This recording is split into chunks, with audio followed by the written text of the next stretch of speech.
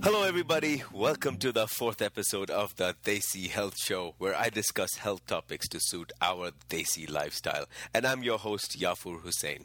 In this episode, I'm going to talk about diabetes, and more importantly, answer the question, is diabetes curable? As I mentioned in the first episode, the main reason I started this show was because I could not stand by and do nothing while I knew that the advice given to patients with diabetes was wrong. This disease has reached epidemic proportions. In fact, in the subcontinent, it is so serious that researchers from all around the world are coming here to study the disease in greater detail and why it affects so many Desis. What amazes me is that the answer is extremely simple and also been around in the medical and scientific community for almost 100 years. We simply ignore it. I actually wanted this topic of diabetes to be the first episode because it was so important to me. However, what I'm going to cover in this episode would not make any sense without the background of the first three episodes. So if this is your first time listening to me, then I would recommend listening to the first three episodes. What is diabetes? Well, there are two types of diabetes, type 1 and type 2. You have type 1 diabetes when you need insulin injections. In this disease, the pancreas stop producing insulin. And so we have to take insulin externally. It occurs in about 10% of the people who have diabetes, usually young children and young adults. And unless a miracle occurs, it's not reversible or curable. It can only be managed very effectively. In short, type 1 diabetes is a diabetes of too little insulin in the body because the pancreas have stopped working. Type 2 diabetes, on the other hand, is a disease of too much insulin in the body. Why is this a disease of too much insulin? See, the liver is where all the glucose is converted to glycogen. When we have diets that are high in rice, wheat, and sugar, our liver gets overworked and eventually starts slowing down. Its capacity to convert sugar slowly reduces, causing the blood sugar levels to rise. This, in a nutshell, is type 2 diabetes. It is the end result of insulin resistance that I talked about in the last episode. The most important point to remember in type 2 diabetes is that it is not a disease of the pancreas, but it's a problem with the liver. That is right, a disease of the liver. 90% of all the diabetics are suffering from type 2 diabetes. I will get back to type 1 diabetes at the end of the show. For now, I will talk only about type 2 diabetes.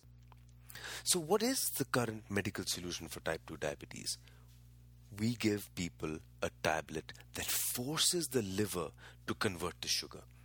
As the liver's ability to convert to sugar gets worse, our dosage of the tablet is not enough, so we have to increase it further. This cycle continues and our dosage of the tablet gets higher and higher. Slowly our kidneys are affected, then our eyes, and in some cases our pancreas fail and we become type 1 diabetic. I'm here today to tell you that this is curable. This disease is a self-inflicted wound. And as one doctor I was talking to said, there is absolutely no reason, I repeat, no reason type 2 diabetes should even exist.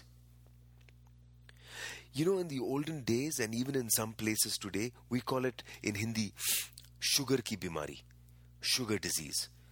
We were right. We got it all confused when we started calling it diabetes. We started to think it was something else, something genetic, something to do with our pancreas. Not my fault, it's in my genes. Let us start calling it what it is again. Let's call it sugar ki bimari, sugar disease. Only when we do that can we all agree that the cure then lies in the name itself. If it is a bimari caused by sugar, a disease caused by sugar, then what do we do? You guessed it, cut for all forms of sugar from our diets. Cut the sugar, the rice and the wheat. Here's my theory why the doctors went wrong. They found a very large number of diabetics were dying of heart disease. there was some reason why diabetes was accelerating heart disease, which at the time they were not able to figure out why.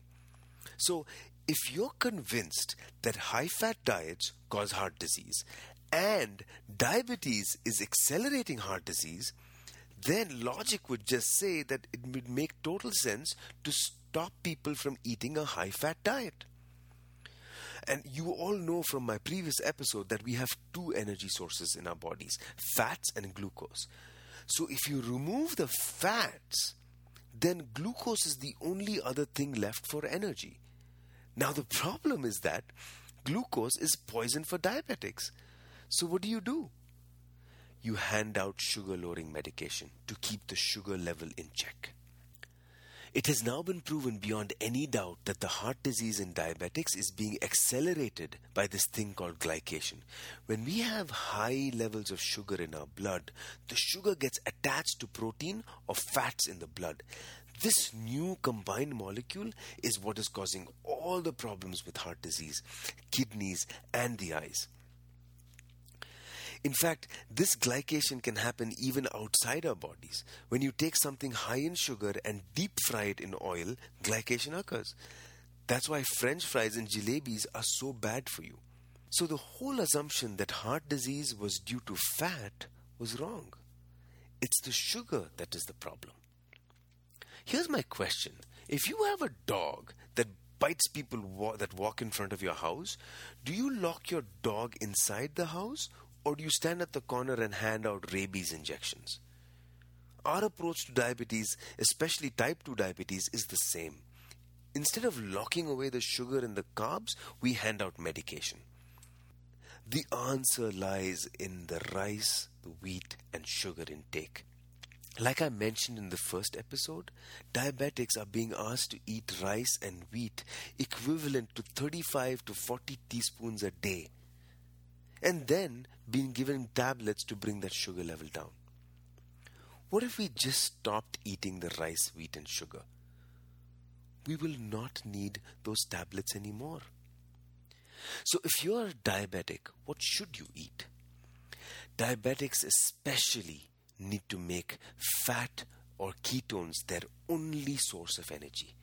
80% of your calories from good, healthy fats like avocados, coconut oil, desi ghee, fatty nuts like almonds, walnut, Brazil nuts, and if you eat eggs, then eggs with the yolk.